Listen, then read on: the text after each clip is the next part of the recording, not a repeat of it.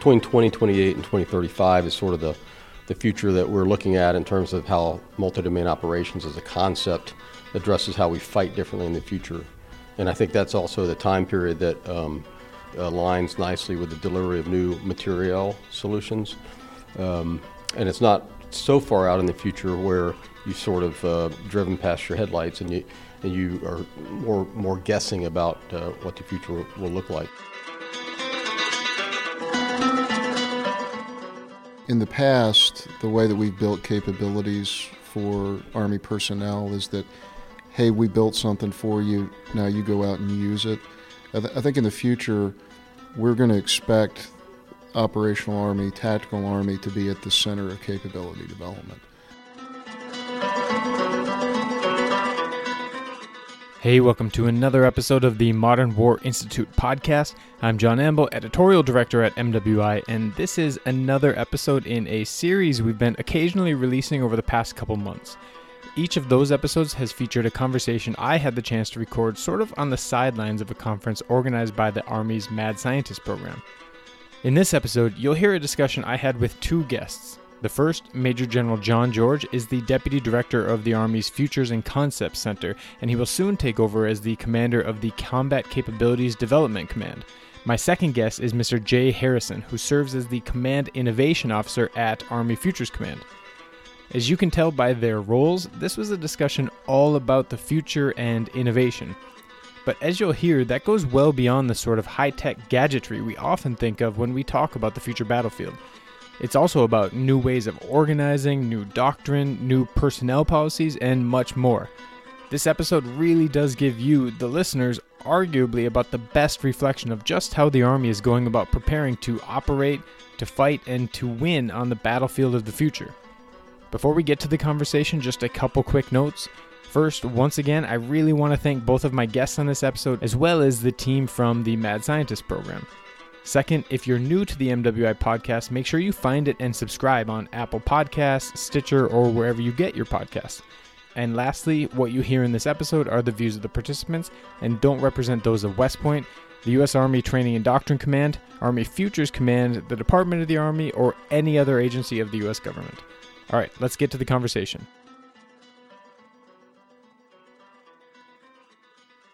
Gentlemen, thanks so much for sitting down for what I think is going to be a very fascinating conversation. If we could just start maybe by having each of you introduce yourselves.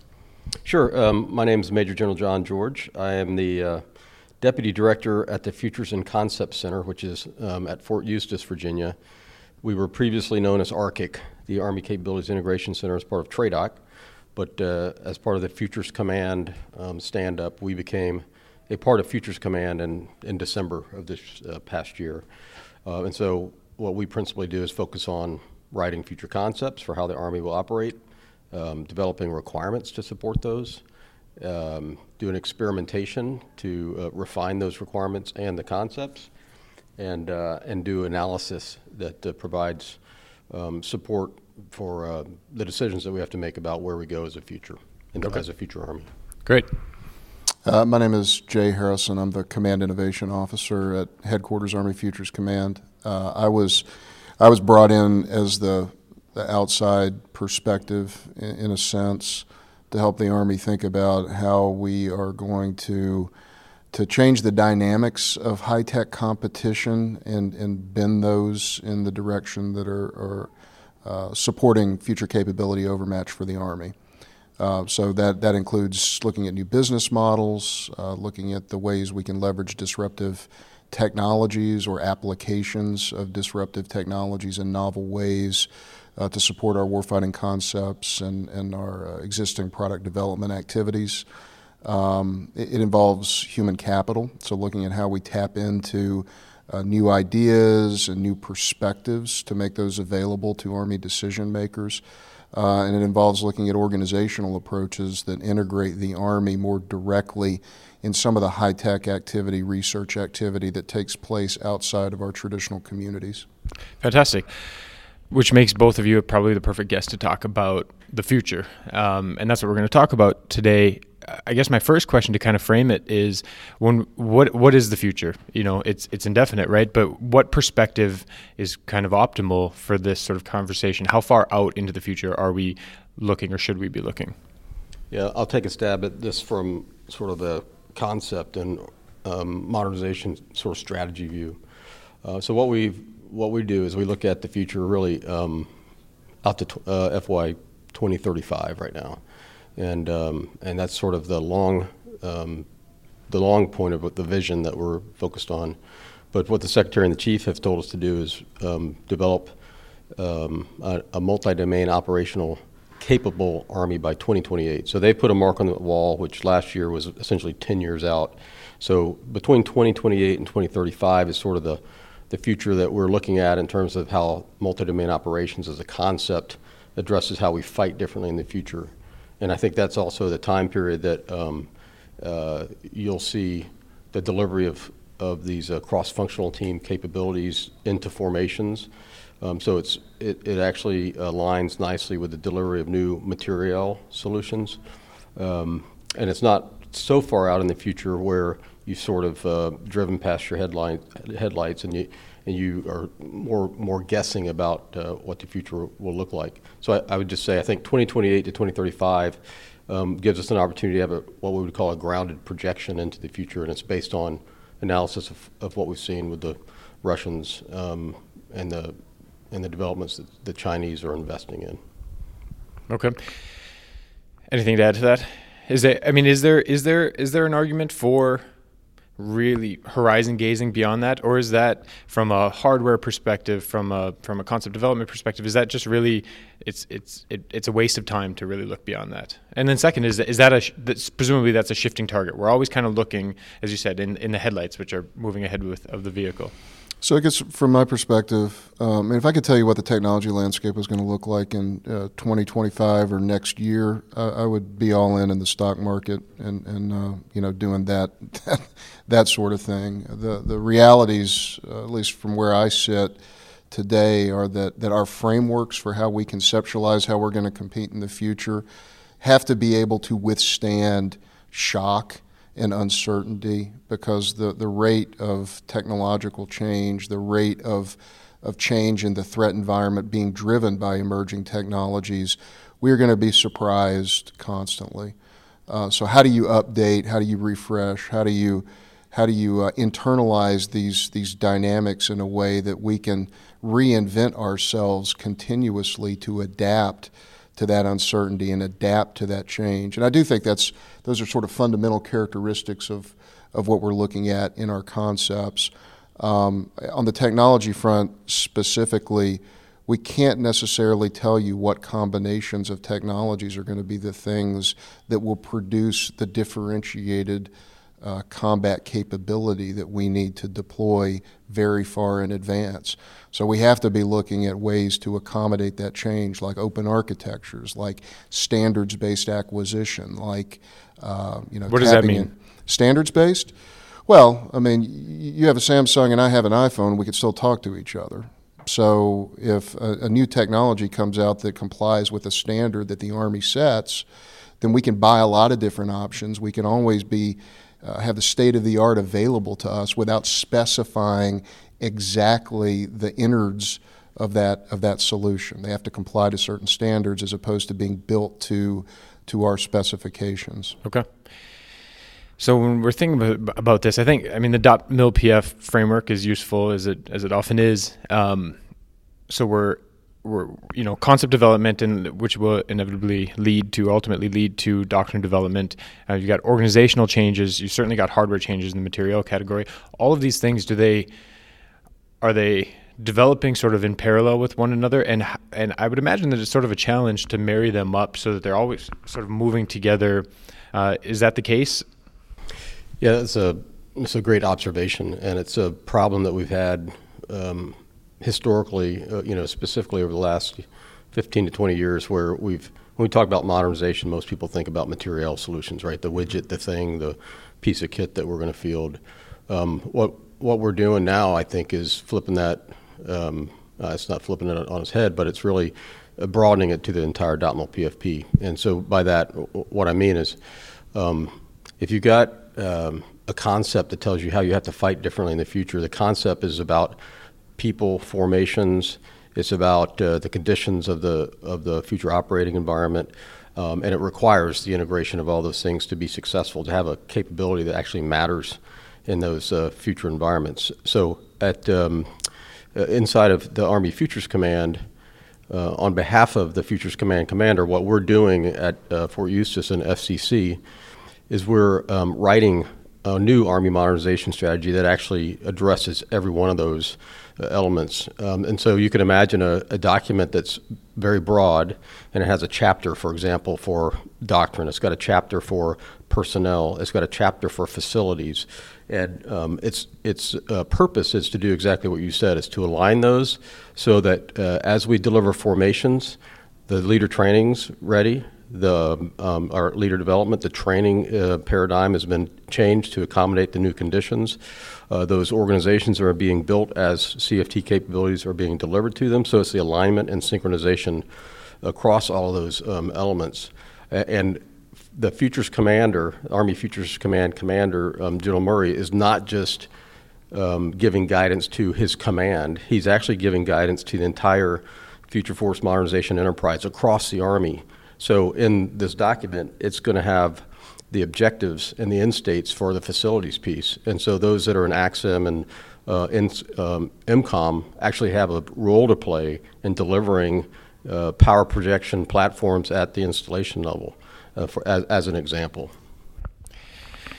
So where are we kind of are we in the initial steps, the first inches on a 100-yard march down the football field, so to speak, or are we at the 10-yard line, or is it sort of constantly shifting and we're always, in the red zone, but the red zone shifts?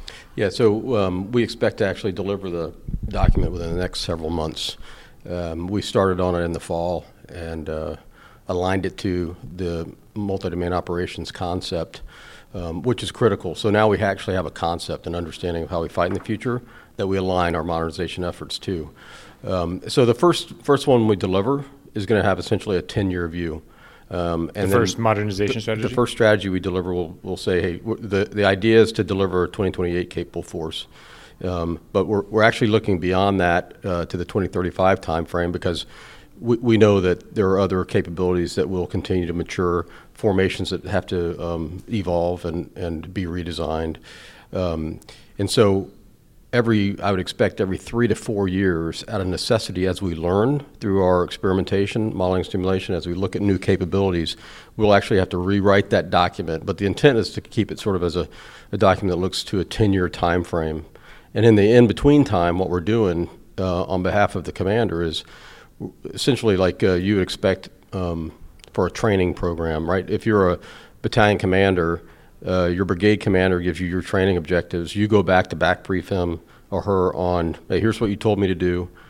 Here's the resources that I have. Here's what I'm going to accomplish. And that's a sort of like a quarterly event, right? You go back and you update them. We're going to do the same thing for the commander, General Murray, where the enterprise, the example with the facilities folks, they will come back on a quarterly basis and update him on the progress that they've made in moving the ball down the field, as your analogy is, to delivering, those installations, and where they have problems, where they have resource issues, as a chance to adjudicate and adjust the strategy and the near-term goals as we need to.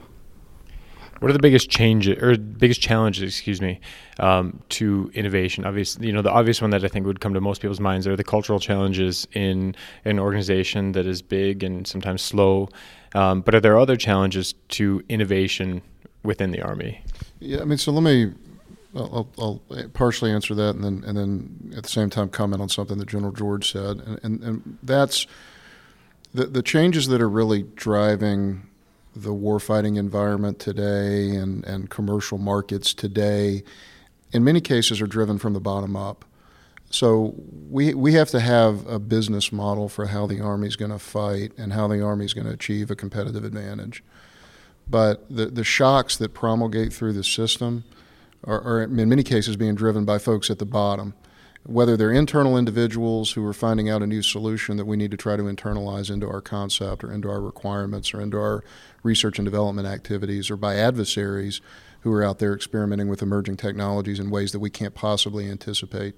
So in the past, I would say that our material development architecture, it starts with the top. It starts with concepts and flows down to requirements and research and development and then acquisition. What are the optimal mechanisms to allow for that bottom-up innovation? So that's in fact that's a big part of what we're focused on right now. I'll give you an example of one vector. We are in the process of developing a national network of university partnerships that we are tying into operational Army units. So we just inked an agreement with Vanderbilt University and the 101st, where we're bringing soldiers, practitioners who have direct exposure to emerging needs, emerging gaps in terms of how they do their jobs in the field, and using that insight to leaven and inform how researchers who deeply understand the art of the possible with technology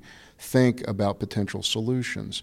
So the researcher's not in the White Tower in a vacuum anymore. We're bringing that soldier perspective into the conversation so we can think about new avenues for creating capability or new ways that technology can be leveraged that we hope will not just inform specific solutions but also inform our concepts. I mean, we need to be thinking about technology in this way because it will drive this outcome, and that needs to be internalized in concepts and requirements. And if anything fails, he is the chief innovation officer. So I would say that's right. So there's somebody they can fire. So I have a friend who wrote an article about kind of his time in command as a company commander in 2008 in Iraq, and what he wishes he could have had then that just wasn't available. And one of the things that he said was a credit card and an Amazon Prime account. And certainly, obviously, there are some logistical difficulties with Amazon delivering to his fob in East Baghdad. But the example that he used was the Raven. Most people are familiar with it. It's supposedly this great tool to kind of see what's over the next hilltop. I know a lot of people who have had them, who have signed for them, and who have never flown them because there's an investigation if you lose one. They're difficult to fly. There are people that had some challenges. He said, why can't I just order a DJI quadcopter, like, mind you, our adversary ISIS was using, and just be able to order it and get it to me right away rather than having to go through this long acquisition and fielding process. And that's obviously an extreme example. But is there a vision of a future where something like that happens, where needs are identified so at this sort of hyper-local level and can be solved at that level as well? Maybe I'll take a stab at this. I was having a conversation with a Marine yesterday about this very issue. And in an example like that, you run up against the needs of, let's say, uniformity.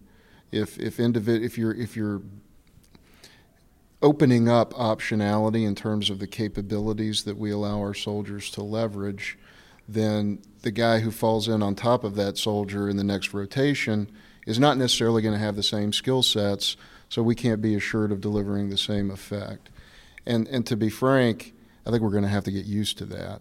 I think that we are going to have to start pushing down that type of decision-making authority to a more local level, and allow for some flexibility, which gets into things like, let's say, standards instead of specifying standard issue kit.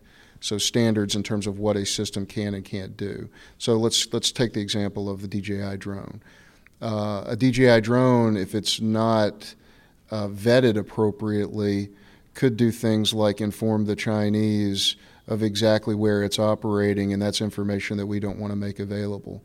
So the Army would have to then be in a position to accredit, let's say, certain commercially derived products for use by soldiers, but then give them the flexibility to compose their kit, if you will, based on options that we've pre-authorized or pre-approved. I mean, I think introducing that type of flexibility at the local level is really the only way that we're going to maintain parity with the changes, the rapid rate of operational tactical change that we're seeing.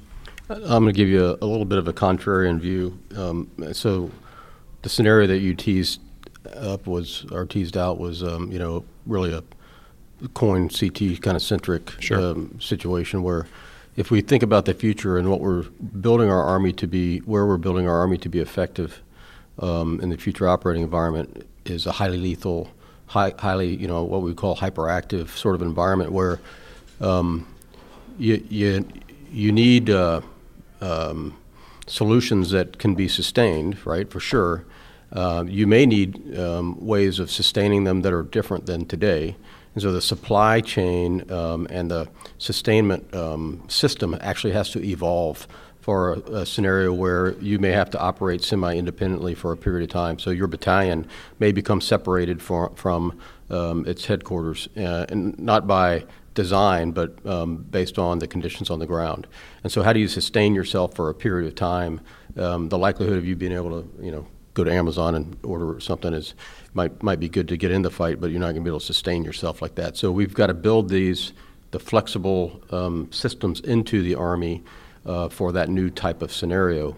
The other thing I would say is, the future operating environment is going to require our leaders to be very creative in those situations and to continue to use mission command and whatnot. And so there may be situations where you need to be able to buy a local drone, for example, or to use it for a period of time. The challenge is in that situation and with the proliferation of capabilities that we expect in the future, there's a inherent risk in buying something, whether it's what's the Chinese model name? DJI. Yeah, the DJI, right? So, so there's an issue of supply chain integrity, and there will be an issue of scale or at scale of threats internal to our systems, right? So one of the things I think as an institution we're really going to have to look at as we deliver future capabilities is second and third level or tier suppliers and the integrity of the capabilities or the systems that they're providing to us, whether it's microchips or whether it's some other component that it could be at risk in a highly lethal, hyperactive, near-peer competitor kind of fight of the future.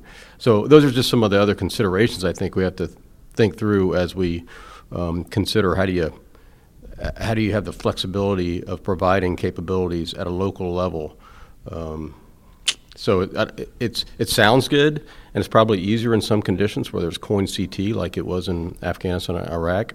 But for the kinds of fights that we would envision that are happening at speed and at scale in a highly lethal environment, it may not be as good of an analogy, I guess. Sure. Yeah, I mean, I don't actually think that you're divergent with where I'm coming from. I mean, this is a big Army, small Army sort of question in many respects. I mean, if you're fighting in large formations, having one formation that's fighting a set of kit that's not consistent with the unit that's next to them is probably not the best idea. Yeah. But if you're highly distributed operations, it's a very different, in my opinion at least, sort of consideration. Certainly. So within the context of the modernization strategy and the various other efforts that Futures Command and FCC are undertaking right now, what are the things that maybe an average person who has a pretty decent but cursory understanding of what the organizations are doing, what's maybe an example of something that would surprise them the most? Whether or not it's technology, whether or not it's doctrinal in terms of concept development. Is there anything that kind of sticks out? Yeah, I mean, I'll just sort of throw a couple things out there. I mean, one is that, over the last 4 years, the department's been very public about the innovation stuff that we're doing. And innovation's a horrible word. If we can think of another word to start using, I'll change my title to match it. I mean, to me, the surprising thing about what the Army's done is we've created 4-star structure around getting our arms around how we are going to build capability for the future fight. It's a massive undertaking that the Army has elected to pursue, and I think people don't recognize how significant it is, and I think it's a credit to the Army. So I actually think people would probably be surprised that Futures Command is driving more than the materiel aspect. So it's more than just finding, a cannon that shoots farther, or the future vertical lift, et cetera. I think it would be surprising to know that in the strategy that we will deliver, it's going to challenge the Army to think about things like, what's our PCS policy? Should we be regimentally affiliated? Should we try to align people to how do you better use your talent? I think people would be surprised to know that the Army Futures Command in this strategy is going to drive, like, what's the next CTC evolution, right? Because when we did this back in the 70s and 80s, we didn't have CTCs. We created the National Training Center, the JRTC, out of the necessity to train differently and to bring our formations together. So now we've got to do the same thing. I mean, how do you train with EW? How do you train with a missile or cannon that shoots further than the state boundaries allow for, and all those sorts of things? So this is the sort of the whole of Army. In fact, if you ask General Murray, who's the future force modernization enterprise, he would say it's the Army, right? It's alignment of all of these systems to deliver a capability, and not just the material piece of it. That would, organizationally, that would represent a massive change in terms of the way that, if we went to a regimental structure, or made some change like that. How, I guess a follow-up question is sort of related to that. A soldier that has been in for maybe 10 years, and is committed to another 10, 12 years, how is the second half of their career going to differ? How is it going to be different than it would be if Army Futures Command did not exist?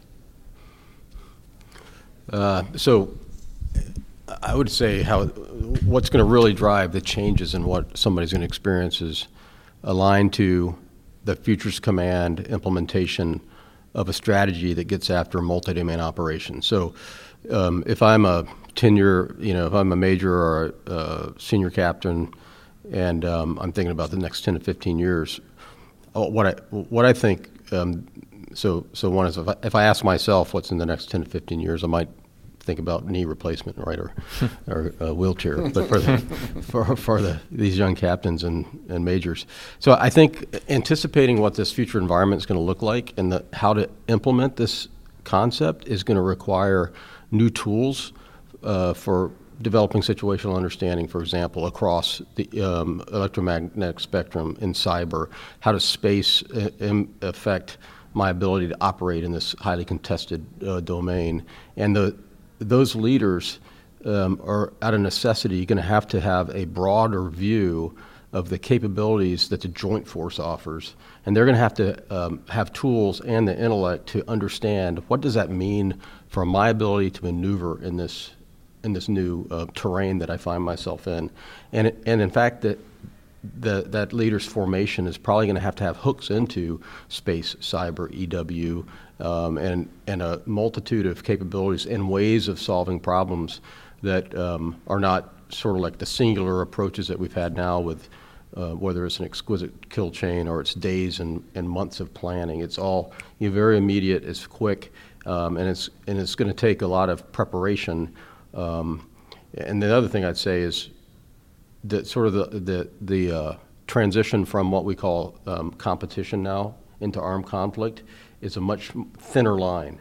It's not that I'm going to be notified and then 3 months later I'm going to be in a theater preparing myself for armed conflict. It's this continuum of competition to armed conflict creates a lot of sort of gray space where I've got to rapidly transition. And so I think for senior leaders in their education, they've got to be educated differently to be able to understand that and to prepare themselves for that sort of transition. And I think in their education, they've got to be trained on these different capabilities across those different domains and across the services. So I think actually the leader development solutions that we have now are going to have to evolve to help our leaders have that capacity and the capability. Sure. Yeah, I'll make 2 quick points about this. I mean, one is that in the past, the way that we've built capabilities for Army personnel is that, hey, we built something for you, now you go out and use it. I think in the future, we're going to expect operational Army, tactical Army to be at the center of capability development.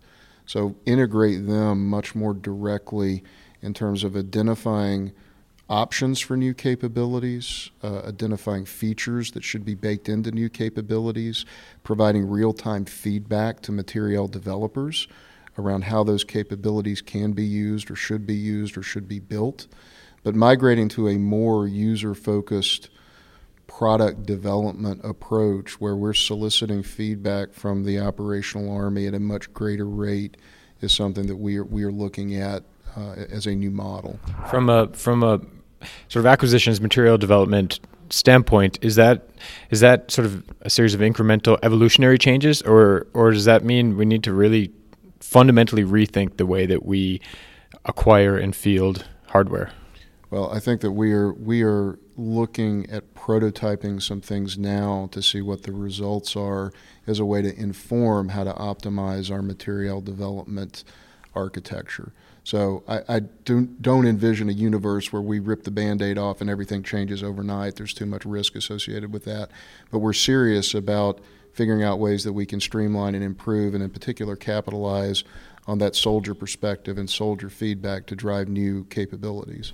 Yeah, so one of the things I think the cross-functional teams have really embarked on or have started to take advantage of is the relationship that they have with their FORSCOM counterparts. So every cross-functional team has a habitual relationship with a unit. And that's where they have the opportunity to do this sort of, some people call it developmental operate, so DevOps, right? It's really to get the soldier and unit feedback. So I think if we want to end up having solutions that are intuitive, don't take as much training, and everybody likes to use the iPhone app sort of analogy that says I can pick up my iPhone and use a new app and I don't have to be trained for 8 hours, before I do that. So I think getting leaders' feedback, unvarnished opinions from our soldiers and is going to be hugely important. And that's one of the sort of cornerstones of how we're going to develop solutions that are more useful in the future. Well, gentlemen, thank you very much. I think we could probably continue talking for a long time, but we're going to wrap it up here. It's, Futures Command and has obviously been kind of a hot story now for a couple of years, but I also think that there's a lot that people kind of don't necessarily understand about what the organization and its subsidiary organizations are doing. So I think that our listeners will really appreciate the perspectives that you shared. So thank you very much. Thank you. Appreciate it.